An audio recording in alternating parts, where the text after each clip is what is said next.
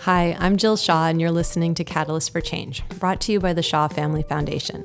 In each podcast, we talk with game changers who are applying entrepreneurial tactics to solve systemic problems in ways that are replicable and sustainable.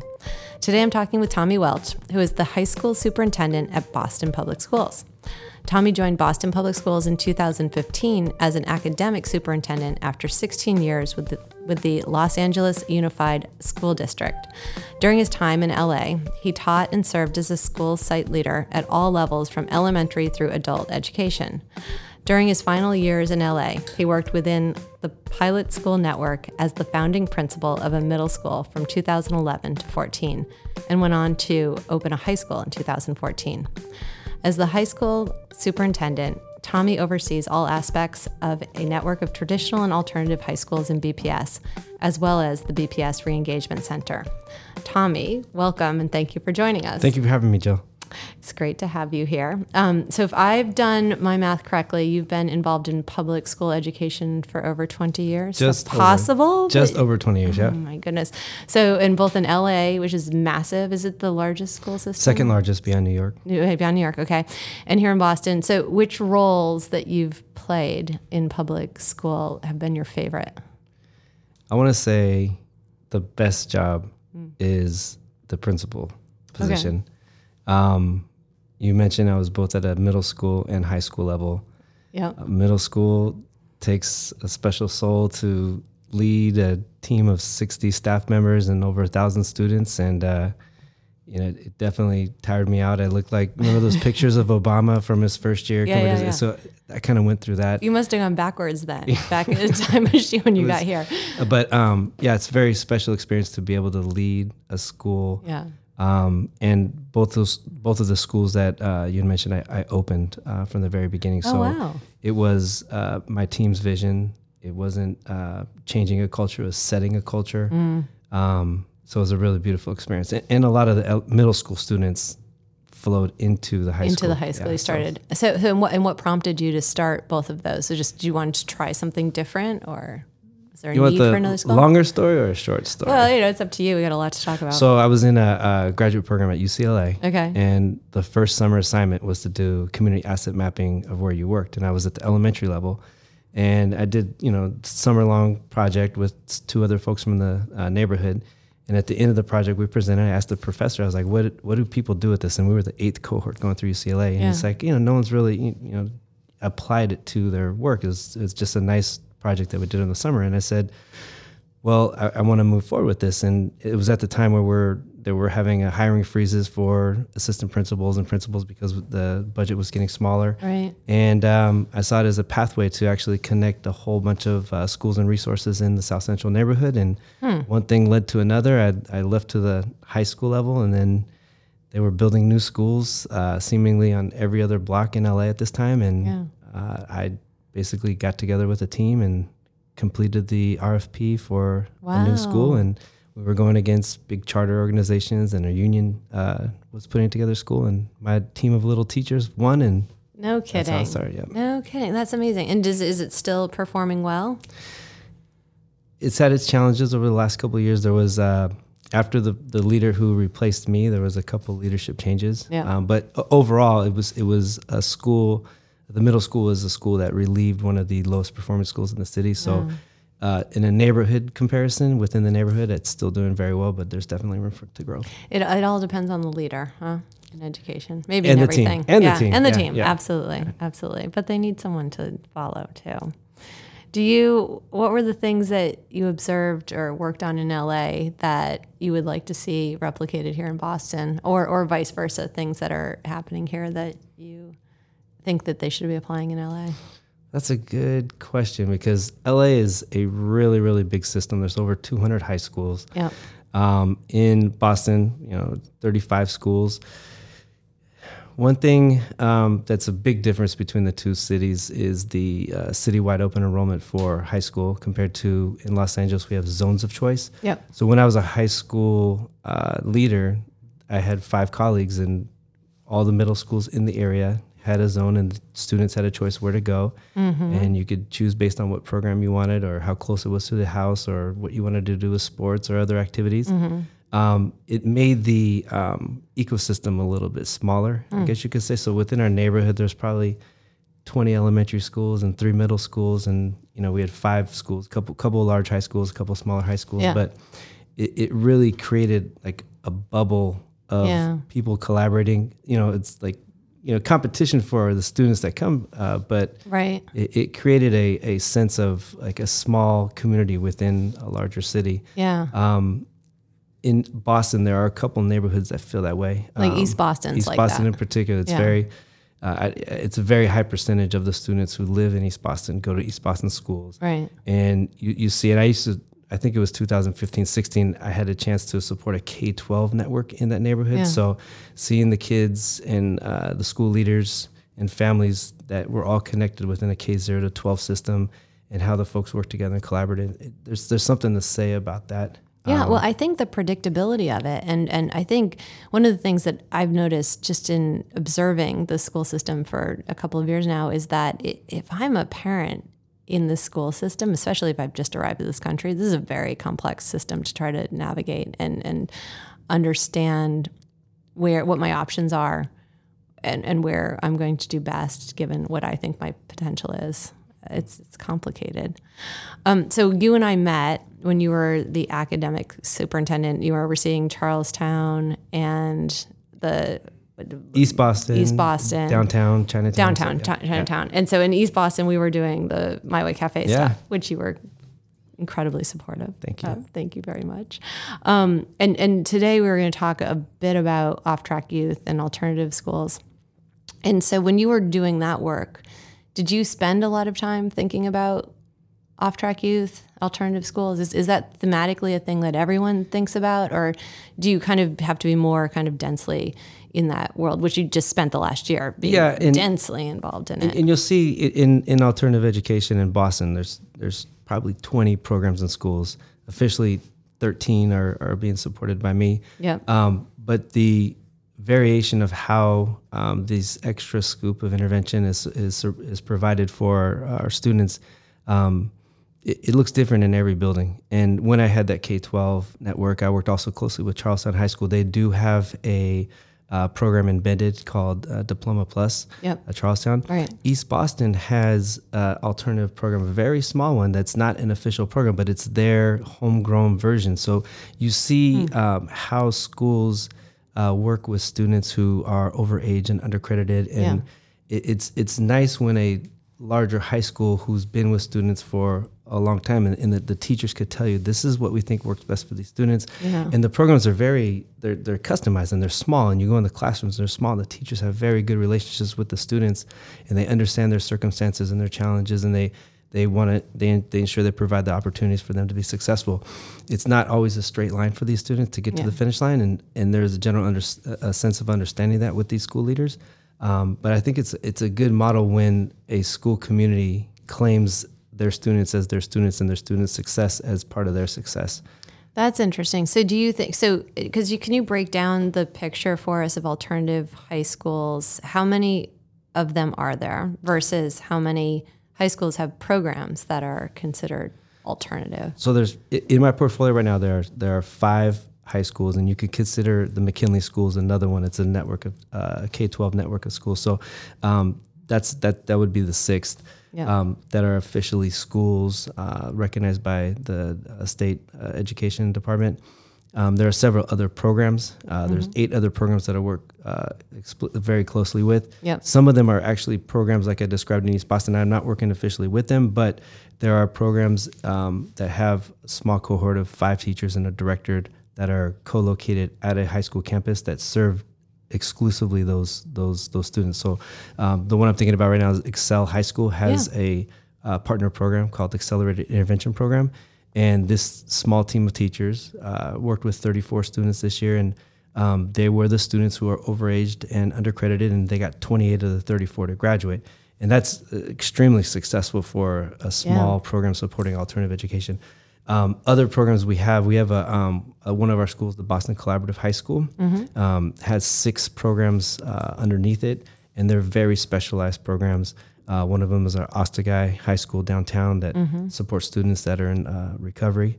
We have a program specifically for pregnant and new parenting teens. And we have an online program. We have a hybrid online program and a face-to-face delivery, instructional delivery program. So we have a smorgasbord, I guess you could say, for students to select and for us to help them and encourage the program that may fit the best for them so they could be successful. So Manny, who we interviewed recently, that's his work, is helping students to re-engage students and then help them understand what their options are. Yes, and really in their expertise that they bring, they have re-engagement specialists where they interview the student, they talk to the family, because the biggest thing for me is the fit. Yeah. The student's schedule, how the students, will succeed, will be most successful in the program. Yeah.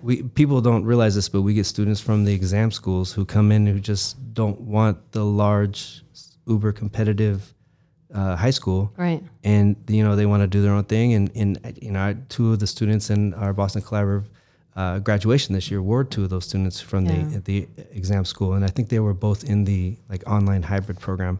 But they were like, look, I just wanted to do what I had to do in high school. I'm going to move on to college. Right. Both of them are going to a 4-year college, but it wasn't a good fit for them at the large exam school. That's interesting. How many kids do you think are in this bucket of alternative high school candidates? How many kids are that we serve? Yeah. Yeah, there are roughly 1,000. So it's a little less than 1,000. Okay. Across the district, the kids that are classified as off track through the various definitions that we've developed over the years in Boston, it ranges from 3,000 to 4,000, but there are 1,000 students enrolled in the schools and programs that are supported by alternative education. And should it be 3,000 or 4,000? Well, I mean, here's the thing. If we included the East Boston program or some of the other homegrown programs, like West Roxbury had a program that was basically a hybrid online program that's very similar to the one that's at the Collaborative. Yep. Those are alternative programs that are built within the school by the staff. So, I mean, you could include all those. I would love to collaborate with more of those programs. It's all about sharing the best practices and learning from each other. These programs are homegrown and they know the students best, and the teachers, work with the other teachers. But to have a pool of expertise to tap into, I think is something very important. And it's something that we're exploring as we move forward with the high school networks. So how many high school students are there in total, do you think? I think there's 17,000. So 17,000, and 3,000 to 4,000 of them could qualify for ALDED because of EWIs, early warning indicators, and then there's also this cross reference of rigor, like the density of rigor in a program. And do you find that once kids are re-engaged and are in an alternative education situation, do they is there rigor in those courses, and do they tend to? I'm most familiar with BDEA, and it does seem like the administration there and the teachers there are very focused on, once a child is enrolled, that student is going to graduate with a plan. And is that typical of, or is it more that we're trying to get kids to the point of obtaining a diploma? No, I think that you're going down the right path here with Manny's role in the Re-Engagement Center and his team, really trying to find that good fit for a student where they'd be inspired to attain their credits faster than a normal, because a lot of these students are overage, undercredited, and they need to earn credits faster than a typical 5 or 6 credits a year. Right. And so when you brought up BDA, and they do a really good job. They're our largest alternative education high school. And what Allison does and what her team does, they have a variety of programs that students get really excited and interested. Yeah. They have a program with Harvard Med School. I know that they participate on Mondays, I think, at the medical facility. They have a program with the Hale, the Hale Foundation, I think it is, where the kids get to go and do off-campus learning experiences. Right. Like they're out in the woods. Yeah, and you know what? And you talk to the kids, and some of the kids get fired up about being out in the woods, and some of the kids are, I'm not going to go. I don't want to do that. So it's finding that, like, what gets the kids ticking. Yeah. And that school does a really good job. They're larger, so they have the opportunity to provide more interesting options for the students. but and I want to make sure that the students at all the schools have something that gets them ticking. And really, a lot of it is about the engagement and getting them in and let them understand what they have to do to graduate with the requirements that are set forth by their schools.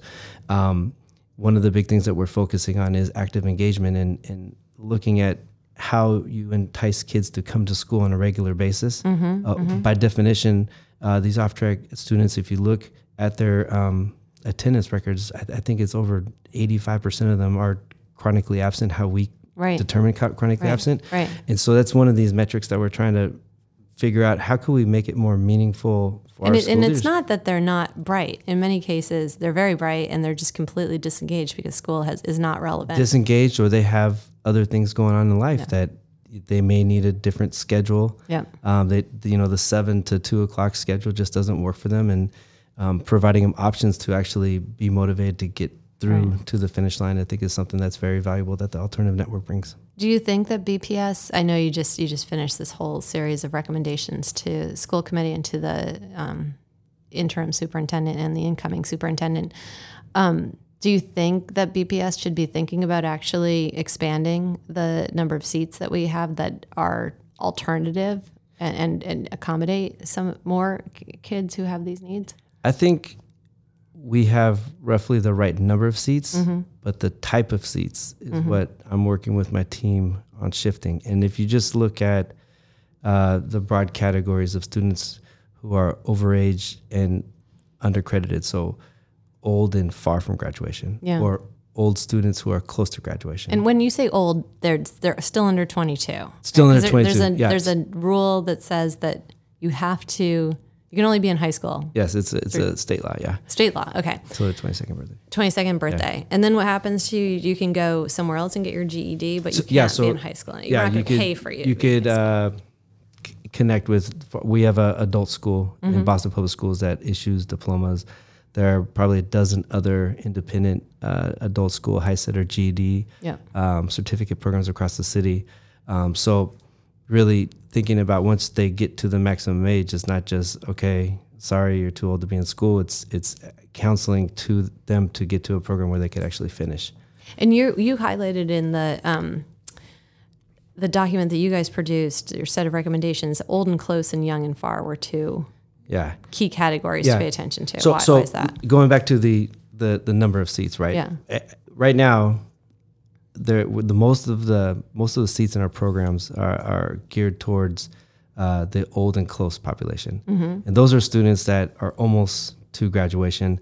Across the city right now, we have a slight enrollment dip in high school for probably the next 2 or 3 years, and so what that means is those old and close students who used to be referred to alternative programs, our traditional schools are holding on to those students. And so it creates a situation where our programs, because of budget. They want to hold on to students. Right. They're creating these new programs like the East Boston one I was mentioning. Yep.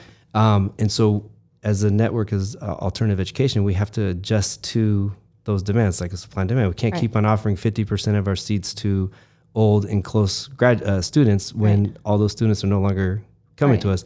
Our biggest bucket right now is the old and far students, and we only have about 16% of our programming geared towards that group.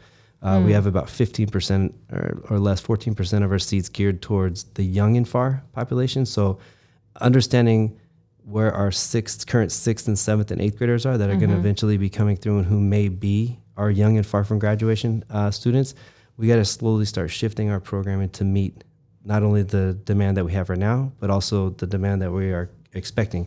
And we have a data analyst this year, David Fisher, who is helping to bring all this data to life.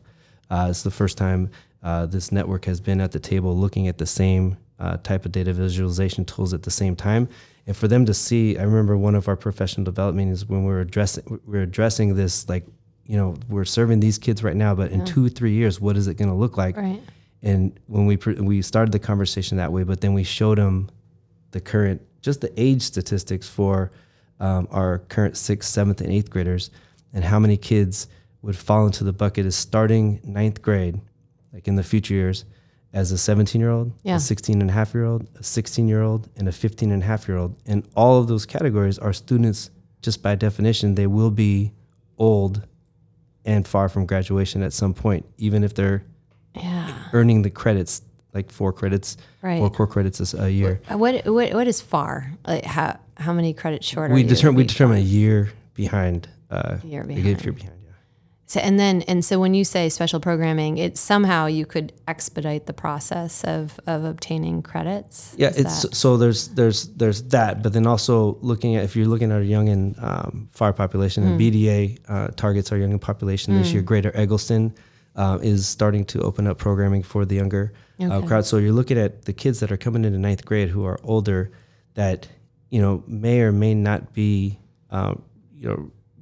academically prepared to tackle the work of a 9th grader. So how are we going to make sure that we have, with this 4-year runway that we have to get our students to graduation, like what are we doing strategically with our students who may need a little bit more time getting prepared to learn? Right. So once they start hitting their core classes, they'll be able to be successful. Do you see things working? I see amazing things at BDA. Yeah.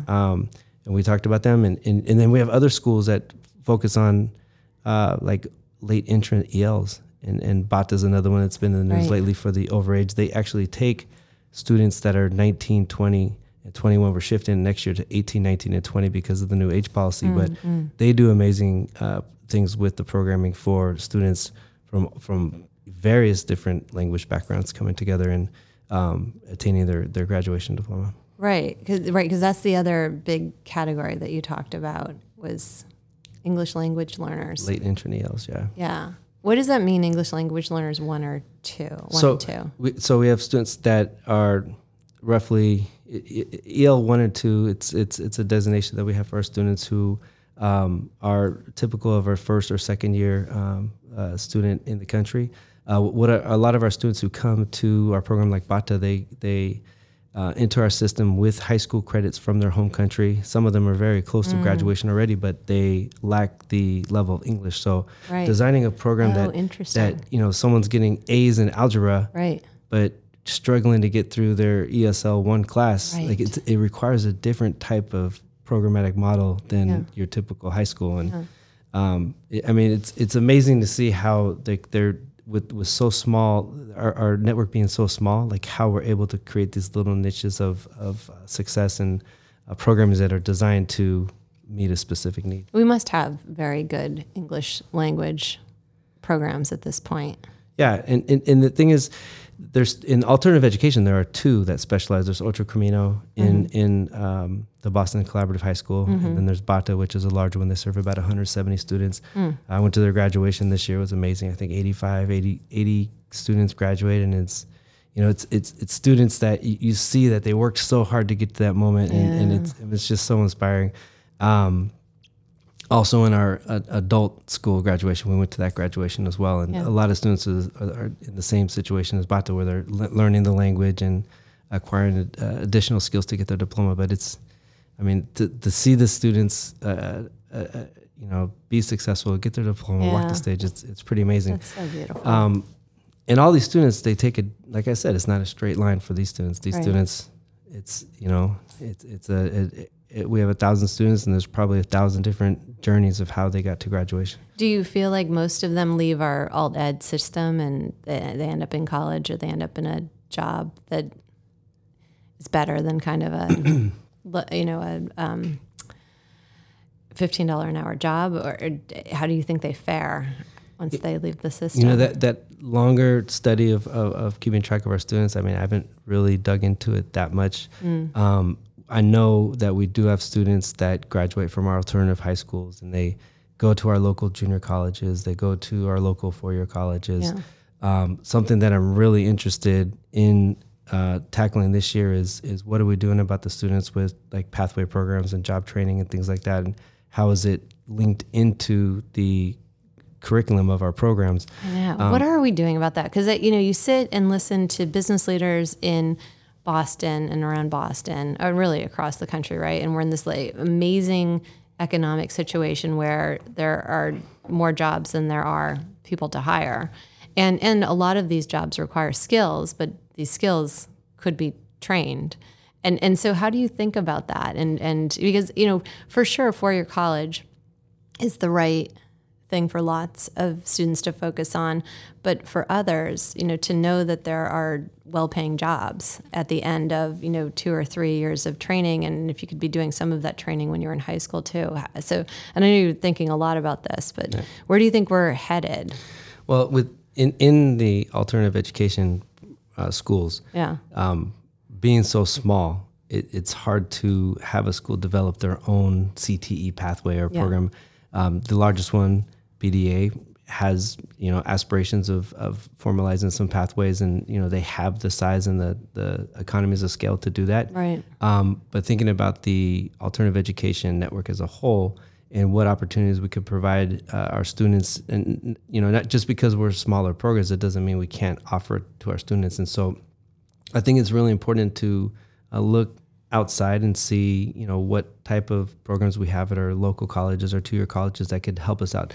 And we do have little programs here and there that are started by a small cohort of kids with one teacher working at one of the local community colleges, but it's not a system-wide thing. Right. When you talk to the students, and I've had a couple of focus groups this year just in my onboarding and learning about alternative education in Boston, they talk about this stuff, but they're not using the words that we use and our business community leaders use. They say, I want to be trained for a job while I'm going to school. Right. Or I want to go to a college that'll teach me X, Y, and Z. And what they're saying is they want to come out with like what we call a trade certificate or something like that. Right. And so my team is working on that issue right now. I had one of the alternative education leaders on the CTE working group team. And so really like looking, what does it mean for a smaller school? Like how can we have equitable access to these programs? Right. Maybe it's a collaborative way that we do it. Maybe it's a innovative partnership that we have with one of the local colleges. Right. But expect that to come out in the next year or two here, because it's so definitely a hot topic right now. It's so good. It would be so smart to move in that direction. One of the things the working group pointed out is that alternative high schools have a branding problem. What did you mean by that? So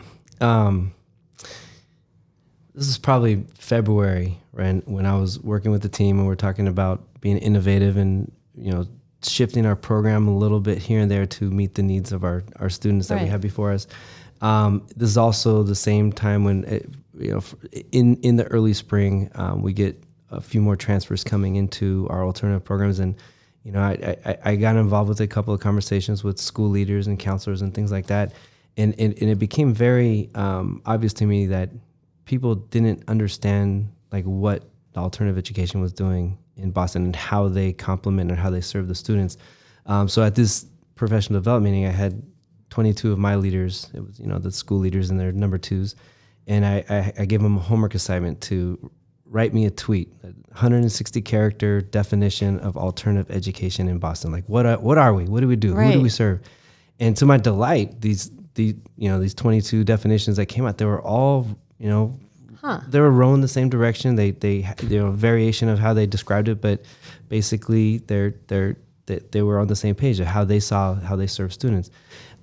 A secondary thing that I did was 2 days before, I sent out a survey to 25 other people who have very close touch points with students who transition into alternative education. These were headmasters, counselors, people in central office, working with special ed students. Right. I even got 1 or 2 K-8 or middle school folks that technically should know what an our system. School is, And it was not a tweet. It was more or less like, can you describe a alternative education student in 5 adjectives? Can you describe a program? And just to kind of see how they thought we were. Right. The one thing that struck me the most was they didn't even know a lot of our school leaders, and these are folks that I'm close with, and we talk quite frankly about this. And one of the questions was, just give me the first 5 alternative schools and programs that come to mind. Right. And no one got 100% of those. It was some were calling larger high schools that had a homegrown alternative program in it. Some they would name the school by the leader, like Rogers program instead of Ostagai. And so after that moment, I was like, okay, if we're going to be part of the system and we're going to be helping the schools either coming into the schools or helping the kids transition to a place that's more appropriate, everybody has to know what we are, who is, right. and even the transition process. Because Right. I mean, Manny with the Reengagement Center coming under our shop this year, great opportunity to say, let's clean up the process so everybody understands how a student actually transitions in from out of district or within the district. Right. And so, And what's the promise? what's the promise? Yeah. What's the expected timeline? Like, and so what we did. The good news is that the people who are running it Oh, are, yeah. are very cohesive Yeah, in how that- they're thinking that- about it. So I was it's crossing my you fingers more that- of a communication problem. Yeah, but I mean, so there was a lot of kind of like, let's step back and do a little soul searching at how we're going to get this happen. And we actually have a draft product out in our BPS Blue Book. It's a description of all our schools. Yeah. Like all the alternative schools have like it looks like a $50 classified ad. Nice. Like length. It's like super small. It's It has easy to read. Yeah, it has, basically contact information, and what we're putting out, hopefully by the end of the summer, our goal is to get it out by the August Leadership Institute, is a nice booklet where it features every school with a one-pager with the, very easy to read, what the program does, who they serve, hours, closest T station, those type of things. So That's great. and I want that book to be on everybody's desk Yeah. who works with the students. But then Yeah. also we're including student profiles, so people can understand like, oh, this student Ben, this is his pathway to get Right. to alternative education, and guess what? He graduated, and now this is what he's doing. Right. Also, educator profiles. So teachers are being profiled in this That's to kind of share what they do, and they could see that alternative education art teacher is not all that I different love than it. I love it. so- I mean, I do think that if more of what we were doing within the schools was thought about as a product to be sold, right, and that you really should be engaging and enticing students, we'd have a different dynamic. So I think that's just wonderful. So what kind on that, along those lines, is there programming that's missing in alternative high schools that, if it existed, it might re-engage and excite students more? Or, and I think also you're doing some stuff to get kids thinking more about engaging in college or careers, but, in pathways to careers. What sorts of things are we missing that you're excited to see start to come to fruition? I'm excited to see that there are little pockets or, small examples of pilots, or just like, we're going to try this with this group of students at this community college. Yeah. I think that there's opportunity to bring these to scale. Yeah. The two big areas of concern for me that I think that we don't have a solid plan right now, but it's a huge interest, is the dual enrollment opportunities. Right. So kids are getting high school credits while they're getting college credits. And this the happens same with year. like a great school leader and a great teacher who pushes this or something. It's And because outcomes are pretty significant, right? When Yeah. when you're earning college credits, you actually end up going to college, and you end up graduating. Yeah. More likely to. yeah, it's a higher grade. Yeah. That seems like a no-brainer. Yeah, and how we bring that system-wide to the alternative education, because it exists at other high schools. And the other one would be really addressing that CTE, that career technical education. Yeah. To not make it like this school is doing it because they reached out and they set a program with, this external partner, but how do we bring it to the table for all the students who participate in the alternative education?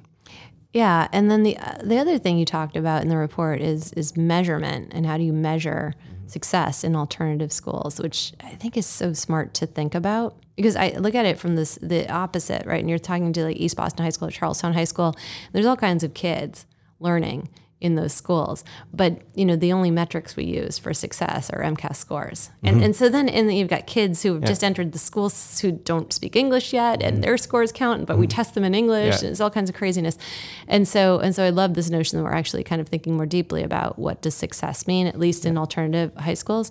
Can you talk about that, and what do you think are the right ways to measure success? Yeah, I think the most concrete way to look at this is through attendance, right? Yeah. And I touched upon this a little bit earlier. Nearly all the students in alternative education would be classified as chronically absent, missing more than 10% of their school day. So 90% attendance is our cutoff. Yeah. We get school students who come to us with 40% attendance, and that's a good reason for their referral to us. Yeah. But if the fit is good and the motivation is good, and all of a sudden the student realizes that they could be a learner in this alternative setting, and you go from a 40% attendance rate to let's just say 80% attendance Right. rate. I mean, that's a tremendous gain. Right. But in our eyes, in the state's eyes, it's still chronically absent. Yeah, I know. It's unbelievable. So you did everything you could to basically turn the student around from Yeah. showing up 2 days a week to showing up 4 days a week. Yeah. But you're still getting dinged for being chronically absent. So thinking about, how we measure chronic absenteeism in our network, knowing that we're starting with a different, baseline. Yeah. Right. But, one of the things we're working on this group is like because we know schools that are doing it better, but actually creating a tool to say, hey, this school took the average of kids, 40% to 67%. Yeah. That's a huge gain. Like, let's learn what they're doing. Like, how are they resourcing some of their staff members to actually work on this? Like, how are they reaching out to the students? And I think that'll be a tool for me to help folks not only in the alternative space, but in the traditional high school space to say, look, just because a student's showing up 2 days a week, it's not a reason to like completely ship them off and say, someone else has to deal with them. There may be some strategies that we can do at our traditional school that could help correct this. So does that change how teachers think about what they're doing in a day? If attendance within this, kind of new notion of what is productive attendance, it probably changes the way they think about their job also. One, that attendance is a metric, and two, that there's an understanding of what types of kids they're teaching. Does that kind of change the way that they perform? You'll see, like right now, I think there's 3 schools that are going all in on competency-based learning, which is, the students do projects and there's like modules and things like that. It's nothing like when you and I went to high school and it's like everyone takes 5 classes and you got to do X amount of hours for each class. Right. But also thinking about now we have these, tools and resources like online learning, and there's, 2 platforms that our network is using that's lined up to our curriculum. The way that we track success and how students log on, it's a completely different way from the way we did high school even 20 years ago. And what you see now are students and traditional high schools that use the traditional, 3 or 4 periods for, what you would say a traditional classroom, but then they would have like a flexible period where students come in and actually use these online resources to either catch up or get ahead. Sometimes they're students, maybe they don't have enough students for a Calculus 2 class or something, and they'll have a smaller cohort doing it that way. So thinking about what's out there and just, thinking outside the box. And, I remember when we first came in here, we were talking about how we can be more innovative with our schools. You look at a picture of a schoolhouse in 1900 and 1950 and 2000, and today it's roughly the same picture, but our students are way different. Right, and the demands on them are way different. I have a 3-year-old and a 4-year-old, and what they're doing right now is, I mean, they're on my phone and, finding the games that they want and sending taking emails. Sending text messages. My daughter sends text messages. But yeah, it's the type of learners we have are different. Right. And today than they were 20 years ago. And we have to think about how we have to adjust to that. We have to think about our students as the end user, not the teachers of the programs. That's right. That's exactly right. That the students are the customer. I totally agree with that. Do you does online learning work? You find that if I take a calculus class virtually, I can be as successful as if I take one. I'm sitting across from a teacher. If you're sitting there and just doing it independently by yourself, yeah, I wouldn't say that's a very high success rate. But in these online platforms, we have teachers that are credentialed that help support. So you'll see a combination of like small group tutoring happening. Maybe they'll use a different resource like Khan Academy or something in math. I was going to say my kids swear by Khan Academy. Yeah, and a lot of people do, but it's not. I would love it if everyone could come see how these things happen, because it's not like kids on computers just like clicking modules to go to the next level. There's an actual interactive part of it. So there is. Okay, so the teacher's live, and it does depend on the learner. I mentioned we keep on going back to fit. Like if there's students that's like, I want to go to online learning, but if it's whatever is part of the interview that determines that it might not be a good fit, because it does take a level of independence to do this. Yeah. Maybe a mixed delivery program would be a little bit better. So do you think the day will come where we don't need, in quotes, alternative schools because all schools are starting to shape themselves to the needs of students, and therefore we have different kinds of schools. But ultimately we serve the purposes of all students? Or do you think there's always going to be a more traditional pathway, 4 years, some sort of basic core of requirements, and some kids are not going to make their way through this path in 4 years for any whatever number of reasons, and so we'll always have this separate thing called alternative ed schools? I mean, I think I remember when I was a high school principal, I made this statement that we were rolling out inclusion, and it was blowing people's minds that we were doing it. And the issue was looking at students' IEPs, and everybody had to be well versed on it. And at one point I said, we have 1,000 students, like everybody should have an IEP. Like everybody learns differently. Right. And to your question is like, will alternative education just go away and be folded in? I think there does need to be options for our students, and we have some very highly specialized programs that serve our students in a completely different way that we can't do in a traditional high school.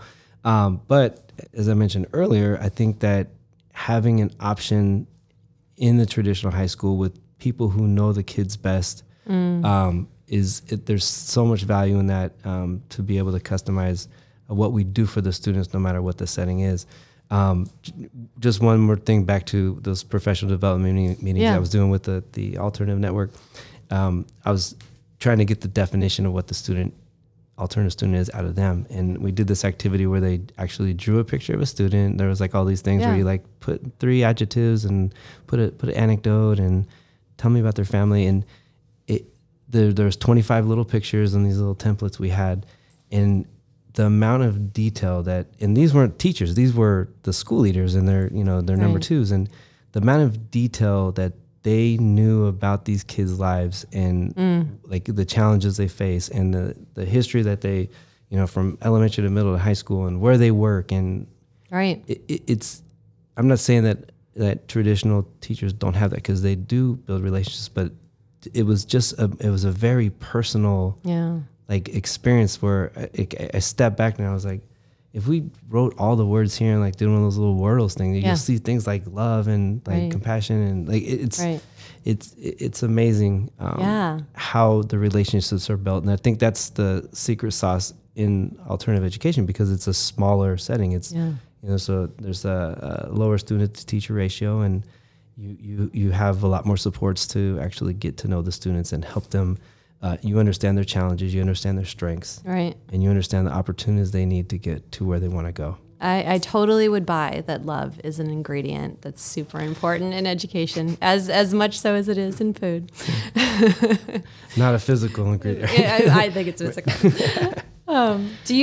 So last question. So you're now taking on this new role, overseeing high schools that are both alternative and traditional. And so, what's your hope for the next couple of years? What do you want to? What's like the one big thing you want to see happen? Well, I mean, this whole branding thing, I want everyone to understand what we are and who we are. But beyond that, I would love for my alternative education school leaders, teachers, traditional high school headmasters, teachers, collaborating, working together, and seeing like what best practices they're doing. Because this love thing could be really important. I feel like it could have legs. Yeah, and I think that's a great way to start. And I want to take our highest performing school and our largest traditional school and our smallest alt school and let them figure out what commonalities do they have in being successful for our students. And just because you're an exam school doesn't mean you don't have challenging students. Right. And just because you're in a alternative school doesn't mean that you don't have students that are brilliant. Right. And so just for them to understand, we're a very small system, and the overlap it should be a lot more. And going back to the East Boston story, I mean, the school leaders are very good, teachers are very good. They're very successful as how we look at MCAS and things like that. But the level of competition between the schools wasn't really there. It was more of a level of collaboration. And I would love to see, I told the school leaders at one point, you don't have to ask permission for your kindergarten staff, your kindergarten team to go visit another school's kindergarten team. Right. And if I see your team at another school during their planning time for an hour, observing another, I'm going to be happy. It's not, you don't have to be worried. I'm not going to say why didn't you tell me these people? Right. And so I think that level of collaboration, if we could spread to our 35 high schools, that'll be a goal for me. It'd be amazing. That's a beautiful goal. Well, we're very lucky to have you in the school system. I'm very glad that you're a part of BPS. Thank you. Thank you for joining us today. No problem. Thank you. Thank you for listening to my conversation with Tommy Welch, one of the high school superintendents in BPS. Digging into this subject makes me realize that within our community of 55,000 students, there are an incredible diverse set of needs and circumstances. It makes me more convinced that in cities like Boston, improving education requires intense collaboration with a broad array of community systems and a spectrum rather than a single solution. If you enjoyed this podcast, please subscribe, like, and share it with friends and colleagues. Thanks so much for listening.